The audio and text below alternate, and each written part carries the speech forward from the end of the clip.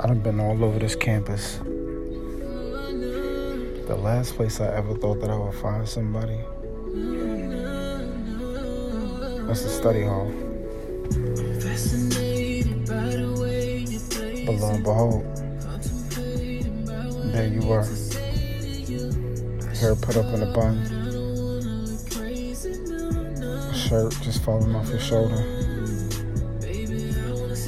A pink lace bra showing. Just in your natural state. You so goddamn pretty. I can't even remember the last time I took a book out. But guess what I'm about to start doing?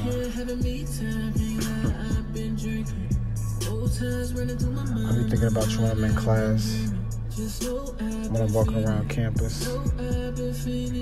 You know what the crazy part is? I can see you in other people. It's like they don't even exist. Just mere mirages of you. We ain't even spoke yet.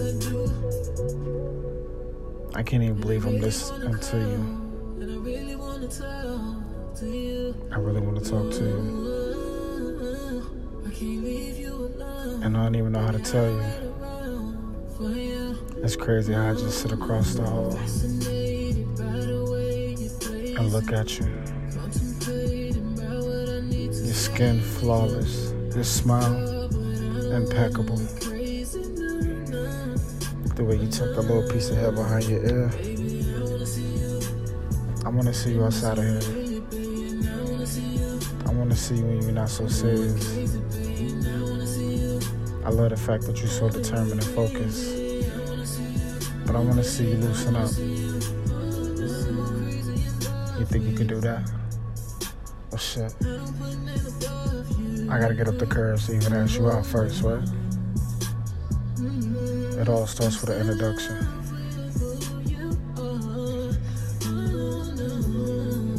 My name Poppy.